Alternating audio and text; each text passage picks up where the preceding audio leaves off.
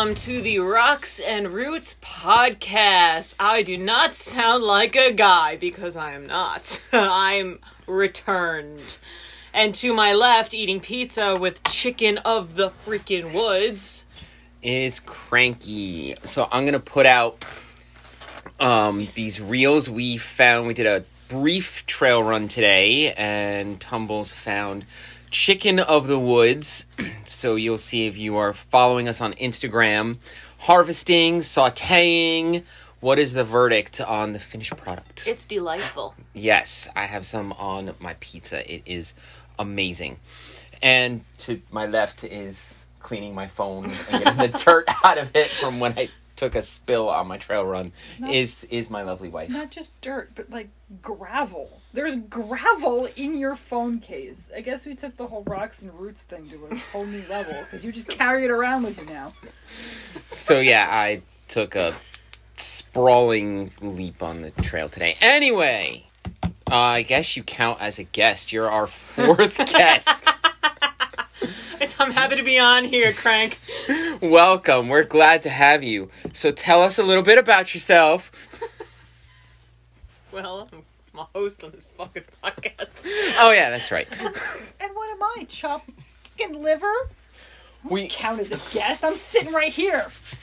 Hi. We have two guests today. Offended. Cleaning your phone. It's a wonderful episode. So we are reporting on Excuse me. the Tour de Mont Blanc, as I have mentioned previously, explaining, well, we talked about it a couple of weeks ago, 3-4 weeks ago almost. Yeah. And then my 2 episodes, I mentioned that is where you were. Which were fantastic, I might add. Thank you very much. So you are back in North America. Welcome back. Thank you so much. I made it. So I guess we'll start out with basics. How many miles total?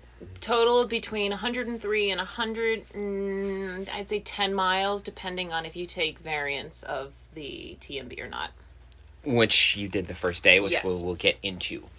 How many days? We did it in 9, but if you follow any of the ultra running world, the UTMB was actually started the day before I started. And the first place winner did it in 20 hours. Wow. And you could do it up to as long as you freaking want to. Wow. And you said that you just kind of missed their start by a couple hours. I arrived about 3 hours after they passed through the town that I started in. That's amazing. Yeah. So we did it in 9 days. Nice. What's the update on the phone? I think it'll live. Okay. All right. Good. That is important. All right. So 103, 105 miles, 9 days. Yes. I guess we'll start with a summary of day 1. Yes. Unless you want to do any preliminary stuff. Well, the Tour de Mont Blanc is a circle, basically, and the more popular route is to go counterclockwise. Is just what everyone does. Some people do it clockwise if they want to. Everyone claims it's a bit harder to do it clockwise. It straddles, I guess, 3 countries. You start usually in France, and then you walk into Italy, and then you walk into Switzerland and back into France. Fantastic. Yes. So, day uno. So we started in one of the towns in the Chamonix Valley called Les Ouches. And Les Ouches is south of Chamonix. For those who are into winter sports, Chamonix is a very popular ski, snowboard, winter sport mecca. So winter sports, of course, in winter, and then hiking and running in the spring, summer, and early fall months. So I started in Les Ouches, and the first day we went 12 and a half miles, taking the variant, which is the Col de Tricot variant. So basically you go up a main col, which is Col de Vosa, right out of the town of Les Ouches. and then you make a left, and you take the variant up to a higher col. And the main reason why we did this variant is because my uncle wanted to go over a rickety bridge. And we did go over the rickety bridge, and then I had to suffer some altitude and some steepness to get over this col. Okay. Yes. And in your guidebook, Yeah. it is labeled like variant 1A. Variant 1A. Is there a vaccine yet for variant 1A? There is not. Well, yes, actually, there is. It's called ibuprofen. Okay. All right. So day one. Mm-hmm. Yes, day one was from Les Ouches, and we ended at a chalet Nant Brant. Okay. So explain the chalets and the sleeping situation and how this works for our non-European hikers, which I am one of. Are you really? Correct. I am a non-European hiker. So the hut system is extremely popular in Europe. It mimics the huts in the whites. I was just gonna say. Yeah, if you know the huts in the whites, they're very similar. They actually are based off the huts in the EU. So we stayed at huts every night, and they are definitely cheaper than the huts in the whites, FYI. We stayed at huts each night, and we paid for half board, which means you get a bed, you get dinner, and then you get breakfast the next morning. That's pretty damn good. What's full board? You get lunch. Oh, okay. Yeah. Like a packed lunch. They give you like a okay. little brown bag lunch on your trek. So what did you do for, like, snacks and lunch when you were out there then? Because you're 9 days, you're not carrying all that at once. Do they have stuff that you can buy? How did you resupply? There are so many huts that we just stopped at a hut for lunch. Oh, okay. Yeah. You can bring a tent and you can camp, but they're pretty particular at their camping sites. You can stealth, and people have, or you can talk to the proprietor at the chalet or the refuge to see if you can pay money to sleep on their property, which people do. Okay. I'm thinking of other questions as we're going. Mm-hmm. Any noteworthy events or things from day one? Just the uphill. Okay. Every time I do one of these big trips, I did it with the Alta Via as well in Italy. It's like the first major uphill. I'm like, what did I sign myself up for? And that is always due to the elevation. And once I sleep off like some of the altitude, I'm better. But still the hills are there. And it was definitely some of the steepest shit I've ever done. Well, they're a lot bigger than anything we have, at least on the East Coast. Maybe anything that we have in the United States. I don't know. Well, the saddles, some of the cols and saddles are the height of Mount Washington. Like the first day, Col de Trico is the height of freaking Mount Washington, if not higher. So yeah, and that is, well, we were talking like that's you. Living on the East Coast of the United States, you trained as much as you possibly could, and it still was not. For those who live in Colorado or the Sierras, you lucky bastards, you are much more prepared. Courtney DeWalter lives in Colorado. She was freaking prepared. Yes. Okay, so day 2. Day 2 was the day of hell.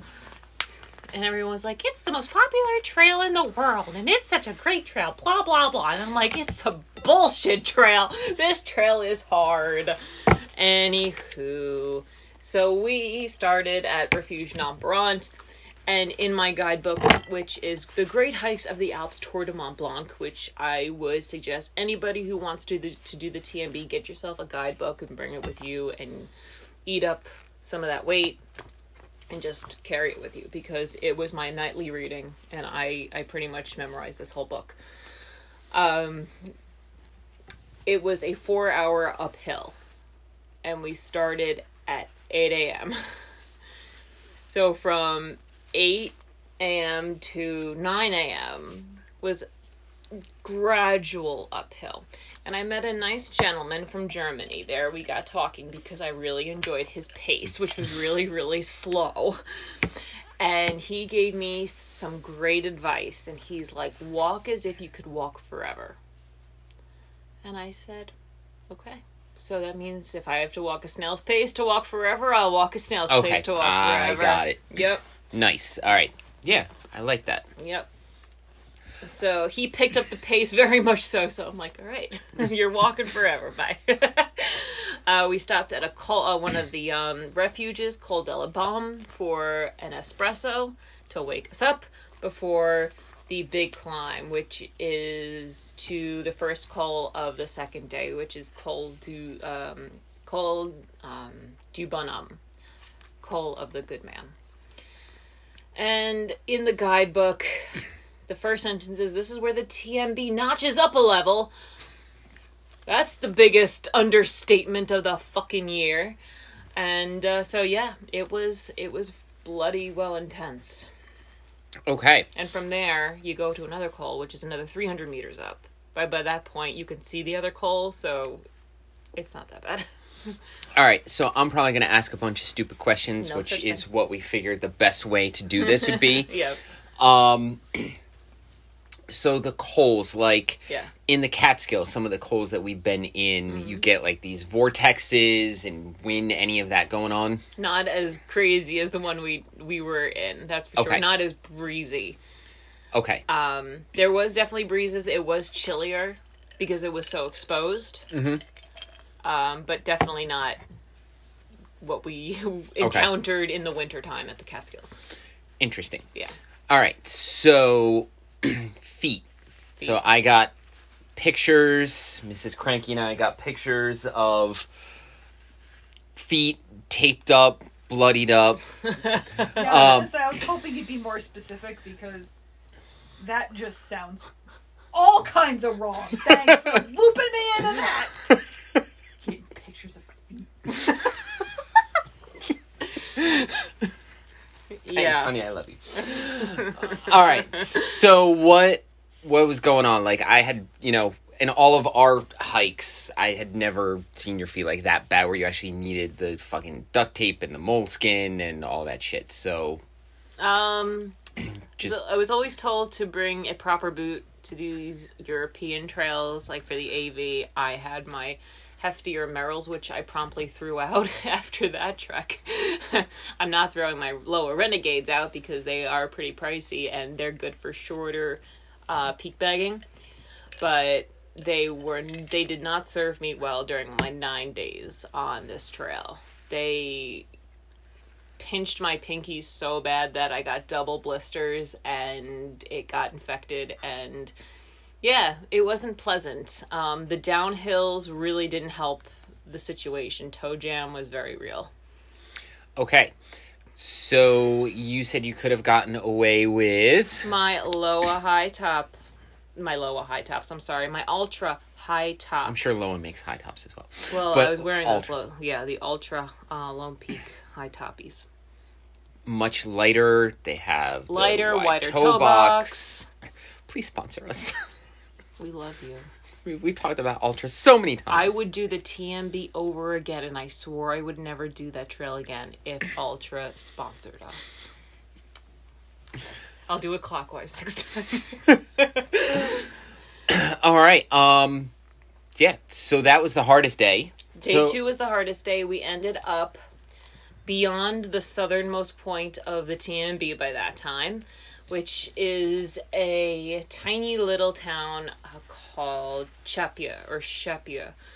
And then from there, we went north about 1.5 miles, 2 miles, and ended up at Refuge des Motets, which is actually a working farm. So they have a lot of cutesy animals. They had a horse, a donkey, chickens, bunnies, the whole nine. Very cool. Awesome. Yeah. All right. So day 3, I'm sure that was probably the best refugio that you stayed at. Best refugio for the buns, not so much for the food. Okay. Yep. Day 3, we walked into Italy. We went up to the Col della Segna, which is the border of France and Italy. And that was pretty cool. It was a beautifully clear day, and that's the first time if you're going from Les Houches and going counterclockwise. Col de la Seigne is the first time you get to see a really nice view of Mont Blanc.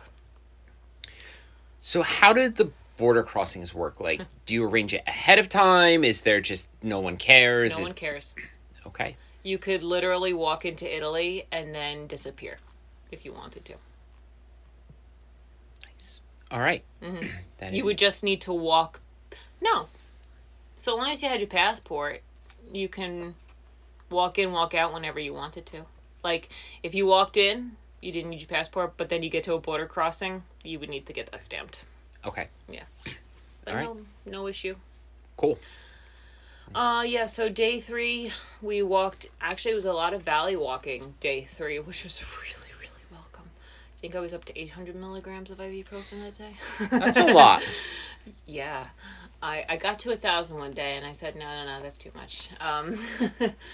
But at that point, it was getting numb.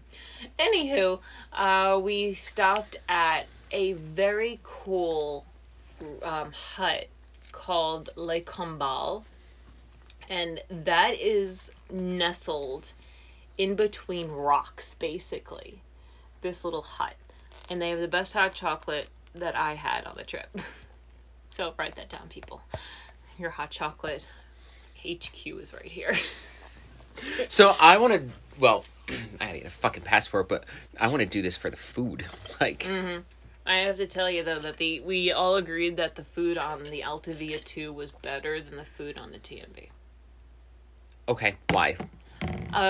You had more flavor. You had more flavor on the TMB. You had strudel for dessert at night versus maybe a biscuit. It sounds so first worldy problems, but people are so used to this crap in Europe. They're used to the good food, and everyone agrees that if you were to do different hikes in Europe, you can compare the food, and definitely the Alta Via 2 food was better. Well, the whole culture seems different. Like, even flipping through the guidebook before we started, one of the first things it talks about is the food. And if you're doing, how many meters are these peaks? Like the higher cols are 2,500 meters, which is about 8,100 feet. Yep. So I was ranging from about 5,000 to 8,000 plus feet. Okay. Daily.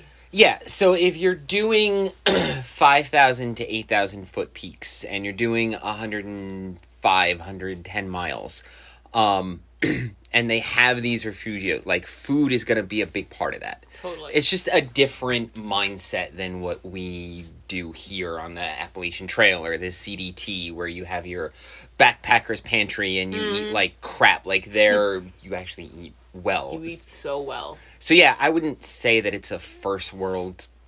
It's just different It's culture. just a completely different culture. Mm-hmm. So. Yeah, and I did bring my food bag with little snacks like Pro Bars and stuff like that, and I didn't eat any of it. Okay, yeah.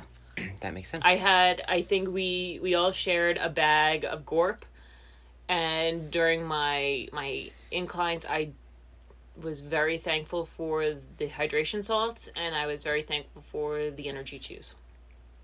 Okay, awesome. So yeah, that's what we were talking about on the last episode that we were together. Those hydration salts, essential. Obviously, if you're doing that, absolutely. Yep. So what was weather, like climate, not weather, climate? Climate. There was no difference in the you didn't feel the altitude after you spent a night on trail or a day on trail. It was just like anything else. If you live out in the West in Albuquerque or Telluride, where you're living on 6,000 feet of elevation at that point, you will not feel a difference at all. Us being at sea level, basically, yep. We will definitely feel it on the East Coast. So what are you wearing for, like, layering every day? I had my regular hiking pants, which were enough. My uncle was wearing shorts. I was in a t-shirt. Okay. And then at the Coles, I put on my I had my Mountain Hardwear jacket, which didn't have any, like, insulation at all. So temperatures are mild, basically. It was extremely mild, and the thing is, it was in the 60s, but the sun was so bloody strong that it felt like 80. Because there's no tree cover. There's no tree cover. Bring your goddamn sunscreen, my friends. Okay. At night, I had my puffy. I was very glad to bring the puffy. I just wore it in the evenings because it got chilly. Even in the buildings? No, just just hanging out on like the porches and I was very glad to bring that. Okay, cool. Day 4 or day 4 and 5, whichever you prefer, if we want to combine. So Maison Veille was the end of day 3, and that food was freaking awesome. Just because it was the top of a ski lift, so I guess you could bring all of your they could bring all of the supplies from Courmayeur, which was at the bottom of the ski lift and the biggest town on the TMB, that and Chamonix, the 2 biggest towns on the TMB. So really, really good food there. Next morning, we thought we could take the gondola down into the town, which is like the ski lift, but it was shut. It was shut the day before. It was closed for the season. Oh, okay. So it was a toe jamming good time. Got down that fucking mountain. Yeah, you've had that issue with those exact boots even on our smaller hikes. Yeah. So. Toe jam and good time. All right, well, now you know. And God bless the pharmacy in Courmayeur, Italy, man. They provided me with some good tape and some good Band-Aids and got me as right as rain as much as possible. Moleskin or just Luca tape? Moleskin. They had these... It was a very thin, like... How could I describe it? Like rubber? It was almost like a condom for your toes. Okay. It was a condom for your toes. And it helped a little bit. Okay. It protected. Protection. That's why you all come to this podcast. All right, so since we're off on a tangent, Mrs. Cranky came back with candy corn, and I am an Alzheimer's patient. I do this every fucking year. I almost grabbed it, and I almost started munching, and then I don't like candy corn, and this happens every year, and it almost happened again. Every single year, but multiple times in a year. I'll have the thing of like, candy corn is polarizing. You love it or you hate it. Candy corn's amazing. I happen to really like it. No, candy corn's nasty. Buy a bag. So, but the bowl will be there, and like once a day, he'll go grab candy corn. Thank you. Yes. And he'll you have little pumpkins. And then take a bite and go, you did this yesterday. It wasn't like it's once a year this happens. It was once a day until the bag was gone. And I almost just did it again. But then he eats half of my bag of candy corn that I actually like. That I don't like. That he doesn't like. Because you want fucking candy, dude. I don't like it, so why would I get it? Candy, not corn, just candy. I'm candy trying or corn. I'm trying to cut down the sugar. Oh. Anyway. That judgment. I'm cutting down on sugar and I'm literally stuffing my face with as much candy corn as I could possibly fit in it. Oh yeah, the little pumpkins too, because those pumpkins are awesome. But you signed up for your first race in 2 years, so well done. Congratulations. All right. Yes. Back to what the fuck we're doing here. Courmayeur. Okay. Is this day 4 or 5? What are we doing? This is day 4. Courmayeur is a great town if you want to take a zero. If if you're not used to these tall, steep climbs, take a zero. Either in Italy or in Switzerland, take a goddamn zero. Do yourself a favor. Did you guys or take a zero or no? Because what you got my uncle regrets that. And he's like, we should have taken a zero. Just to explore the town of Courmayeur. Okay. Mm-hmm.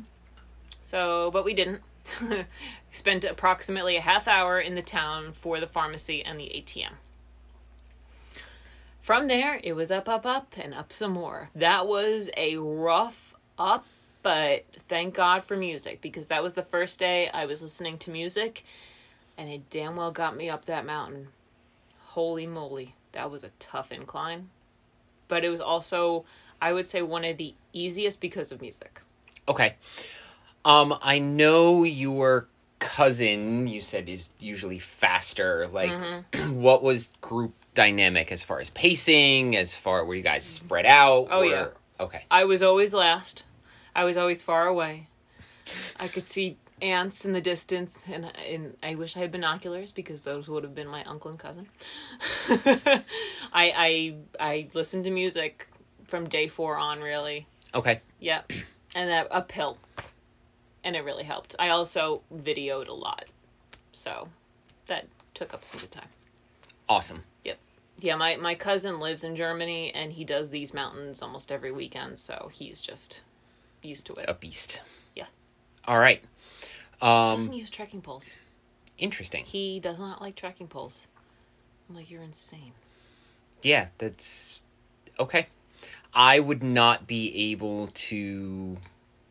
Well, I said on my last episode I shouldn't have taken them on that trail. Mm-hmm. So I get it if you're doing chimneys or you are hopping down into pits or you're literally climbing on ledges. But just for a standard hike with, elevation, I would not be able to get along without trekking poles. Oh, totally. And my uncle uses them for, like, the inclines and declines, descents, but he doesn't, he calls it a bad habit, and I'm like, it's just part of life for us in long trails and stuff like that. Yeah, why is it a bad habit? I don't know, because then you rely on the poles too much rather than your own balance, I guess.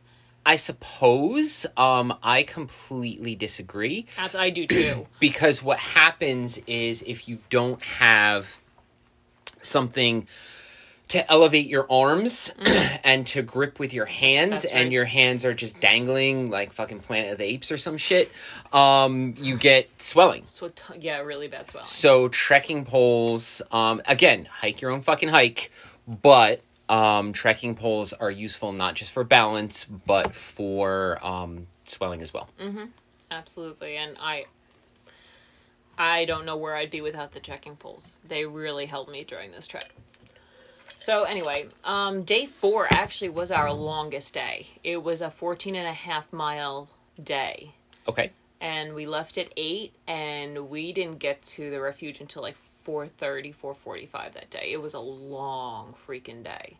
I mean, that included the hour for lunch, which was a very much needed lunch hour.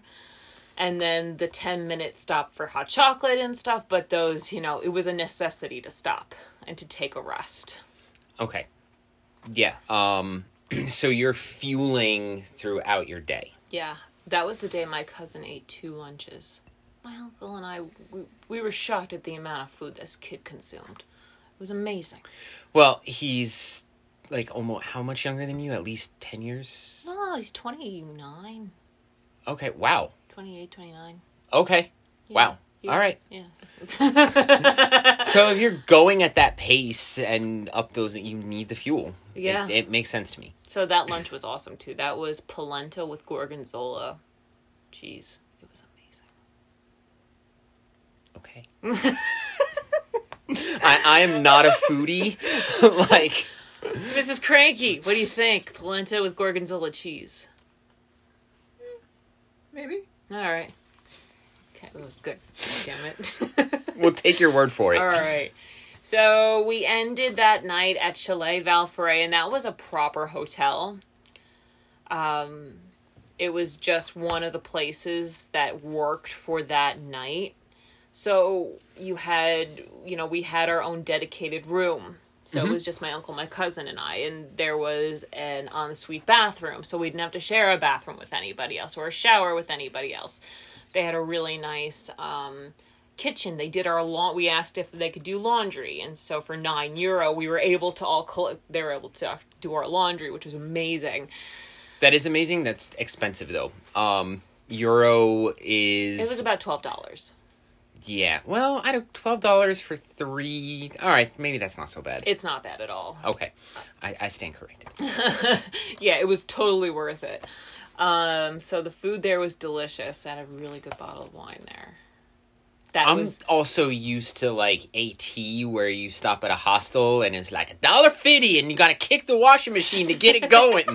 Well, I gotta tell you that the other refuges were really kind of rough in it, which was kind of cool because you were sleeping in 18th or early 19th century barns.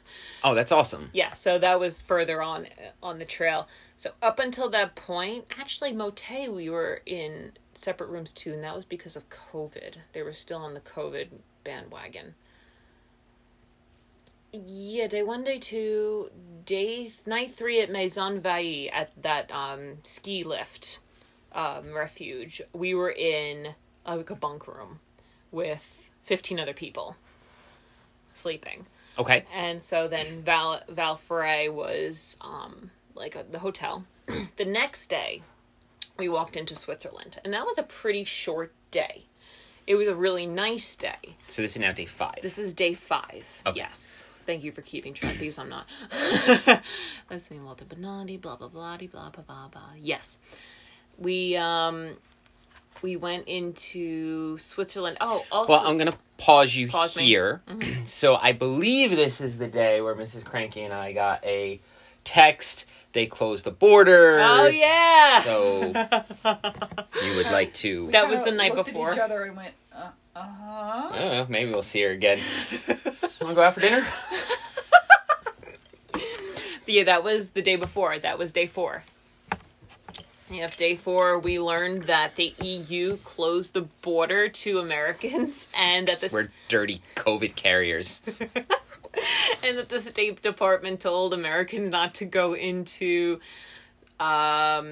Switzerland, Liechtenstein, and France. I'm like, well... You were already in France. You were heading into Switzerland. You had to go back into France. And I don't know where Liechtenstein is, so we were not hiking into Liechtenstein. I'm sorry, cat.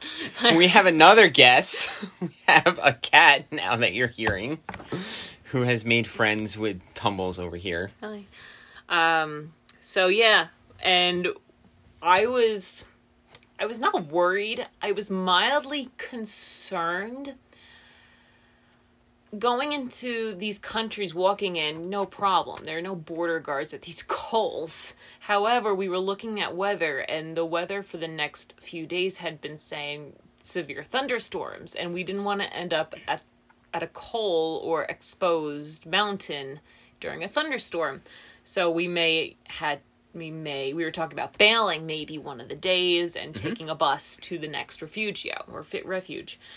And I said, well, shit, if we end up at a border into France, will they allow me in? Or will they allow my uncle in because he's flying out from Geneva, Switzerland? You know, it was one of those, I wonder how that works. If they told us not to go in, if the EU says no. But you had already been there prior to... them making the decision. And in order to get in, you had to show a negative COVID test, which you carted around. Yeah. So you were there 9 days on trail and then however many days in other countries. Was that one test good for the entire time? Yeah, or did no one you asked for the test. No one asked for the test besides the folks at the airport. Okay. So, unless they change something, as of right now, you only need a COVID test to travel internationally to these, green zone countries, which France, at least when I left, was one of them. That is hilarious, because theoretically, with an incubation time of... What's the incubation time? Up to 2 weeks. Okay. So you could get your negative COVID test, go there... Mm-hmm. Get COVID, still carry around that negative test. No, you need to then take another test. Prior, okay. So I needed to take a second... That's what I was asking. Yeah, so I needed to take a second test before I left to come home. Okay. And they check to see the date, and it has to be up to 72 hours before you fly out. That's the max. So you can take it up to 3 days before you leave. That makes slightly more sense, but it's still stupid. Anyway, continue. So ultimately, there was no rainstorms. The weather is really fickle in the mountains. It can change at the drop of a hat. So Switzerland is nice. Switzerland is extremely expensive, but we really enjoyed the first town that we stayed in, which is called La Foulie. It is nothing more than a glorified village, I guess is the best way to put it, because you have a bunch of hostels and refuges, chalets, and you have one supermarket, you have 2 bars, and then you have an outfitter. And it was the best little supermarket and best outfitter of the entire trail. Why? They had awesome little trinkets and souvenirs, and they had a great selection of chocolate. Nice. Yes. But Switzerland was extremely enjoyable. The day after we arrived in Switzerland, so this is the first full day in Switzerland, you're walking through 18th century towns. They have barns that are older than this country. You're walking past. It was absolutely amazing. We found a cave that we walked into, which was really cool. They're into their mycology, a lot of their mushrooms. They like their mushrooms. Tons of interpretive signs about mushrooms. No chicken of the woods, though. Unfortunately. Any edibles or... No. My cousin was getting into the mycology, and he's like, yeah, that's edible. No, that's not. Yeah, no. That's what I mean. Like, did you see... My cousin saw some that were Okay. considered edible. Okay. Mm-hmm.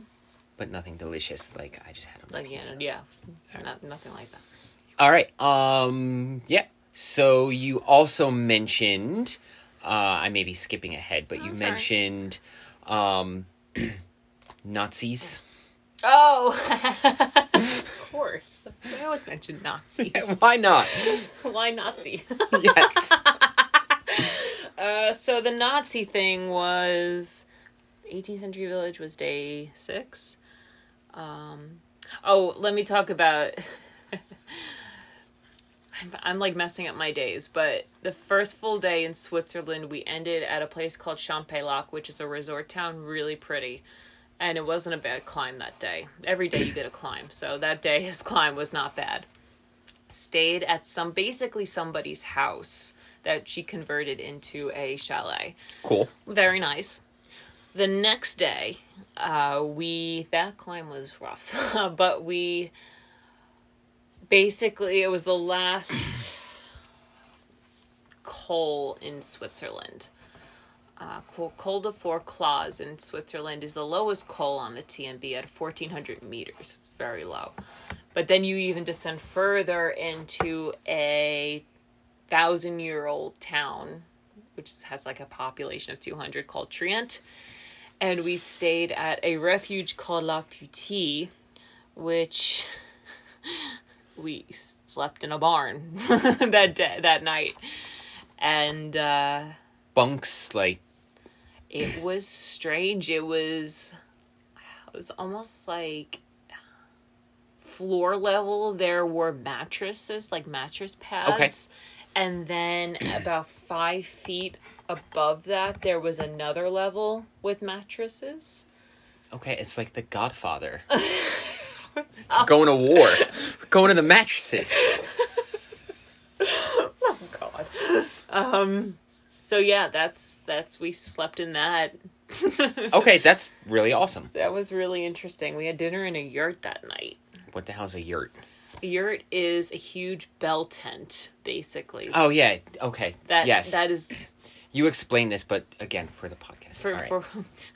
For the people. For the people. So yeah, it's a large structure that looks like a bell tent. Cool. And the food was awesome. It was like a 5-course meal. I think I texted you. I'm like, yes, I'm in a barn. I'm sleeping in a barn, an old tiny barn, but I'm having a 5-course yurt. So what was on the menu? Oh, my pictures. What did we have? We had a soup. I had like PTSD from our crappy soup at Motay, but that soup was really good. It was a tomato soup with sour cream was one of the dishes, and it was a curry that night. We had chicken curry. It was really freaking good. Dessert was like a biscuit with some jam. It was really good. All right. Yeah. So the Nazi thing was the next day. Okay. That was a rough incline right at the beginning. And we, at that col, which was a different bomb. So on day 2, we hit Refuge de la Balme. Wrong.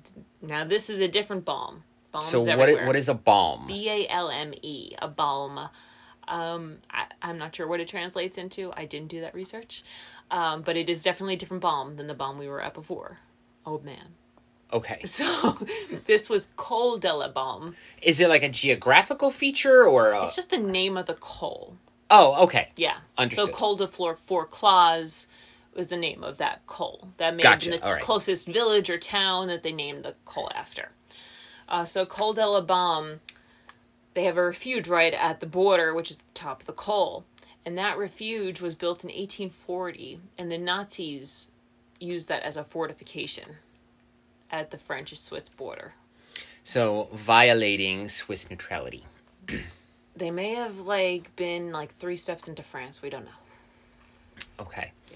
The They... Nazis broke their promise. Oh, no. What a surprise! How many Russians died because they broke their promise? Yeah, shocker. How could you not see them breaking their promises? I did not see anything. That was really bad. All right, that continue. was excellent. So from there, from the Nazi hole, we could see the Chamonix Valley and the beginning of the end of our trip. Every time you see Chamonix, I think skincare products. Because there's a... CeraVe. There's a CeraVe skin product. Okay, there's also a brand of skincare products called Chamonix.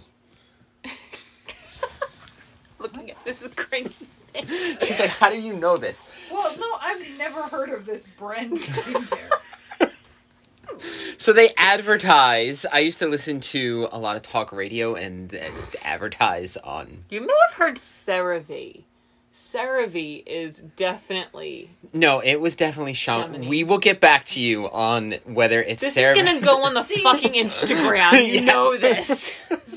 The dude who has Bleeding elbows and dirt all over. his shower care products literally is one dandruff shampoo and that's it.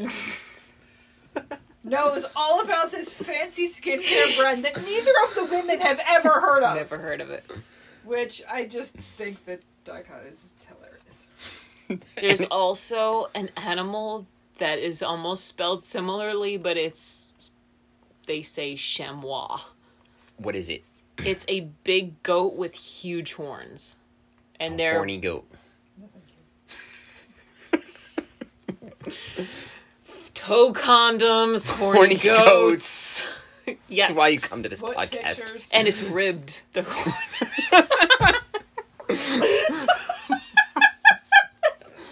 For your toes pleasures. Damn it. No, the goat's horns Oh, are okay. ribbed. I thought you were talking about the toe condoms again. Ow. All right, anyway, continue. So chamois is CHAMOIS and Chamonix is CHAMONIX. Anyway, we entered into the Chamonix, the face cream valley, Okay. and ended up at a hut called Auberge Le Bern. Auberge Le Bern, and they had awesome food for lunch. So, fun fact and a smart tip for y'all. Usually the a la carte menu for lunches at these huts are a shit ton better than the half board you get if you're staying at the refuge. Just because they're making it for a massive amount of people, and it's basically what's the easiest thing in a pot we Right. can cook up for And then 30 people. And then it sits there. They make it fresh, but it's still, they want to do it quick. Right. Because they finish with lunch and they finish with all the transient hikers that come through. And that ends around 3 o'clock. And from 3 o'clock to 7, they're cooking dinner for everybody. Okay. Last year, during the height of idiocy, were all of this shit closed down? Yeah. Okay. Yeah. That's why we couldn't go last year. All right, so actually even worse than here, because we've talked about Appalachian Trail economies. It's the only, I'm assuming, the only income that they have along, in some of these towns and these refugios. For the summers, definitely. I mean, the majority of these huts close in September. Okay. And they reopen in June. Okay. So I'm not sure what these people do in the wintertime. I really actually don't know. Okay. There are some refuges like the one we stayed in Les Ouches that is open year round. Just because you get then the skiers and the snowboarders and all the winter sports people to stay. All right. Yeah. So Auberge Le Brun was really, really interesting. And you know what? I will send you, hopefully I didn't delete that video. Because what I did is I took videos and then I edited them onto YouTube. And I deleted the videos on my phone. But if that video is still up, I still have it, I will send it to you to put up on the Instagram. It's basically a tour of the bedrooms in this hut. It is so cool. Because it's an 18th century auberge. And they put a mattress wherever they could fit into a closet, into a crawl space. It's really nifty. All right. Yeah. Cool. Yeah, so hopefully you still have that. Yes.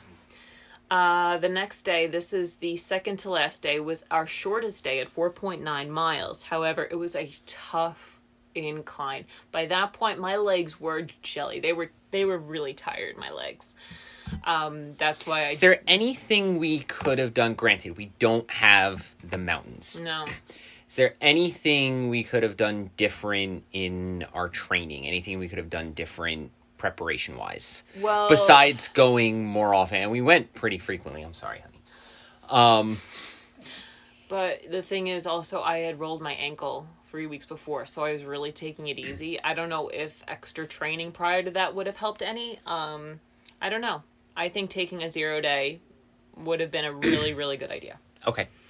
All right. Anyway, continue. So that 4.9 miles, you are hugging the side of the mountain, overlooking the Chamonix Valley for 4.9 miles. And that's the first ladder action you get.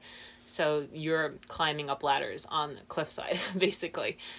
And we were all like, our arms are tired. Well, we are carrying 30-pound packs and heavy boots. So, yes, that was a tough day. Okay. And we got to the Les Flagères, which was once again at a ski lift at about 12 o'clock. So we had pretty much all day at that refuge. Nice. Mm-hmm. How many ladders, what are we, and are they 90 degrees, are they? They are 90 degrees, and you go up 15 pegs, and go across the little bridge, and then you go up another 15 pegs, and it was about 4 of those, and you were done for the day. Yeah, it was challenging, I have to say, because then you had people also coming down. At the same time, you're kind of going up, so you have to kind of maneuver yourself, and you almost die. So, okay, so it sounds like these ladders are not small. no, Okay. they're not at all. I don't know why people don't make a bigger deal with these, but it definitely is a feature. The trailhead is pretty big, so people know that the ladder thing is very popular. Okay. Yeah, hopefully you have pictures. Yes, definitely. Awesome. All right, and then anything else for day 8? That was a very uneventful day. I mean, besides it being a tough uphill. All right, so let's talk summit, because we have mentioned many, many times on this podcast. No, and I talked about this with Everest. No summit is worth it. No, if you have doubts, turn back. So talk about summit and decisions and Yes. such. So my cousin and I, for now many, many months, were thinking of doing the summit of Mont Blanc. And we had booked the Refugio on the mountain halfway up, and we were ready to go. I brought all of my mountaineering gear. And then I hiked the TMB, and with my feet in such bad shape, I made that decision not to do it. And it was a really, really good decision not to do it. Did your cousin do it? Nope. Oh, okay. Nope. Because his friend didn't come. He Okay. wasn't going to do it alone. Right. Yeah. Okay. And it sounds like if you had pushed yourself, there could have been a potential problem. Absolutely. Also, the refuge that we booked at, there are 2 refuges on that route to get up to the top of Mont Blanc, and we could only get a reservation for the lower of the refuges, which is at 3,100 meters, and we would have had to have left at midnight to make it for the summit at 10 a.m. Wow. Okay, so that is 8 hours of... That's 1,700 meters, 8 hours. 9 hours. Wow. Okay, yeah. And it sounds like with the condition of your feet, you made a wise choice. Yeah. Yeah, I felt a lot better after I made that choice. Okay, good. Yeah. All right, so what was the last day like? Last day was actually the most interesting day. I guess environment-wise, it was the most interesting day. Tough incline, and everyone said, well, it wasn't as bad as day 2, and I said, thing is, my legs are by so that point, tired. your muscles are tired, your feet are all fucked up. It's so rough. It was so rough. I just took it really slow and listened to music, and I got up there. It was fine.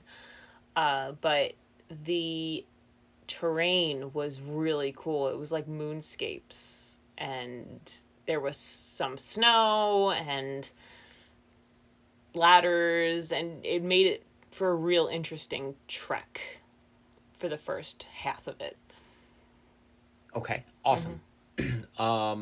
So I'm assuming it's a situation like there's snow on the ground, but the air temperature is 60 something. Totally. Yeah. That's okay. It's mostly because it's always in the shade.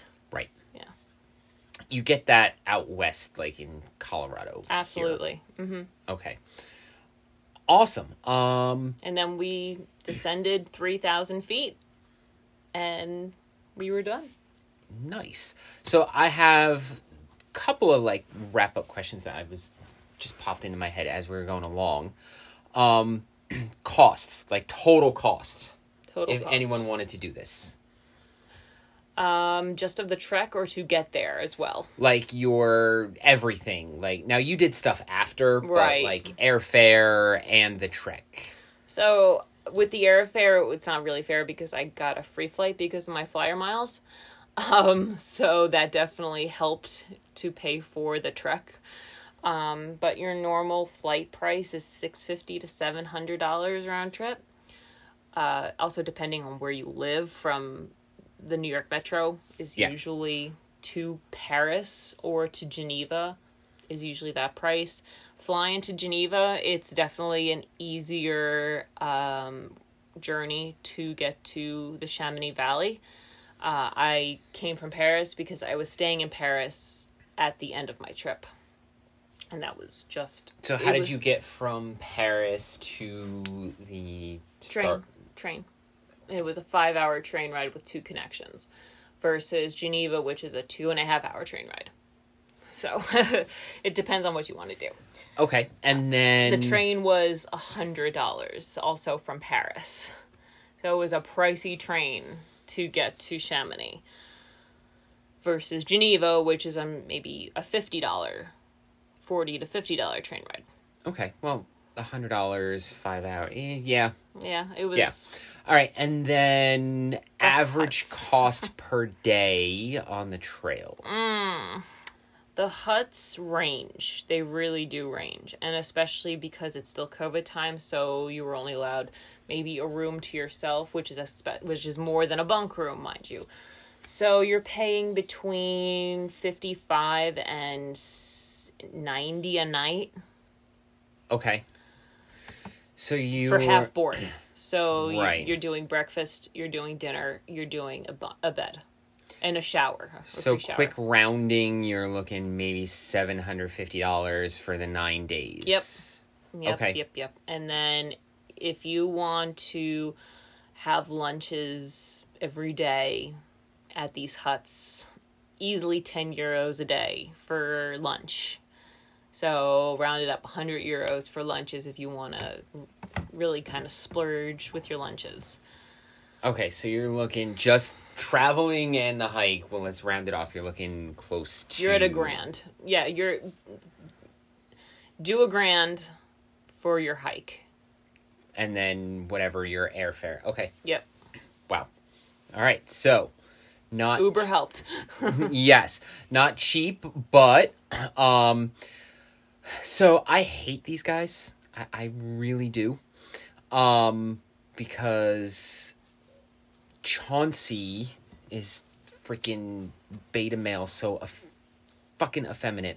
But Backpacker Radio has a really good episode on saving, on doing extra income and saving for one of these long hikes. And they give a lot of really good tips, even though I can't stand them and they're like horrible.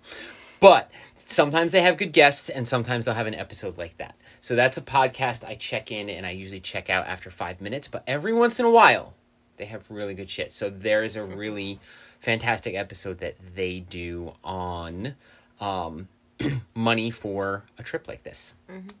Cool. Okay. Anything else? This was an extra long, super special episode. No, just be smart. Be very smart with how your body feels. If you need to take a 0, take the damn 0. Yes. So yeah, it sounds like you definitely should have done that, but not summiting. Yeah, that was a really, Sounds really like a good very, decision. very good decision. Mm-hmm. Fantastic. Yeah. All right, so If you had any question, like any thoughts about doing the TMB, do the TMB. Do it. It's an amazing trip. I bitched and moaned. I wore the wrong shoes. The scenery is just absolutely spectacular, and 98% of the people speak some English. So yeah, it's... Oh, actually, yeah. How many locals do this versus tourists? A lot of locals do this. Okay. They're very mountain savvy. Either they're doing the TMB or there's a couple of trails that go along with the TMB for a little bit. They're doing that trail. There were a lot of ultras going on when we were hiking this time. This is a perfect time of year too. And go any earlier and you're still dealing with snow. Like, and if you go in June, early July, you're still dealing with snow. Any later than when we went, things are closing down and winter is being prepared. So wow, that's a relatively really small window. Yeah, that's a relatively small window. August and up to mid-September. Okay. And you had also mentioned, just like in America, you were saying you had ultra marathoners, you had a lot of really knowledgeable people, but then you also get the idiots. So you were talking about on the second night at Refuge des Motés, they sat us with 2 Americans from LA. Bless you. That's Don't okay. be sorry. Don't be sorry. We are the most unprofessional podcast on the internet. Sneeze away. Sneeze on the phone. Sneeze on his phone. Okay. So you sat with dumb Americans. Yes, 2 women from LA. We sat with one of them and she started talking to us and we really didn't want to talk to her. We don't like small talk. And she said, yeah, my friend is really sick in our room. We had to get the transport from the Refugio this morning to this Refugio. And I'm like, oh shit. And then she started talking to us about what her decision to do this with her friend was because it was something cool and something she heard of and it was a great experience, blah, blah, blah. I said, you bitches ain't gonna make it. And I didn't see them ever again. Yeah, so just like any other trail, do your research. Don't do it because you saw it on the internet or it looks cool.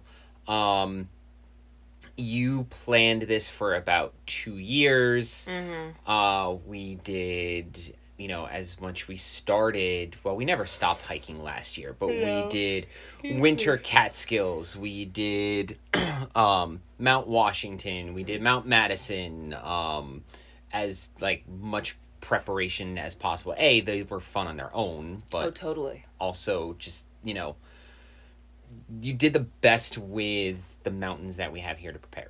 And I thank Cranky for going along on the adventure. Well, it's shit we would have done anyway, regardless, but it just had the added And benefit. Mrs. Cranky for dealing with it. I just thought, like, and also if your friend's super sick, she didn't specifically say with what, but, like...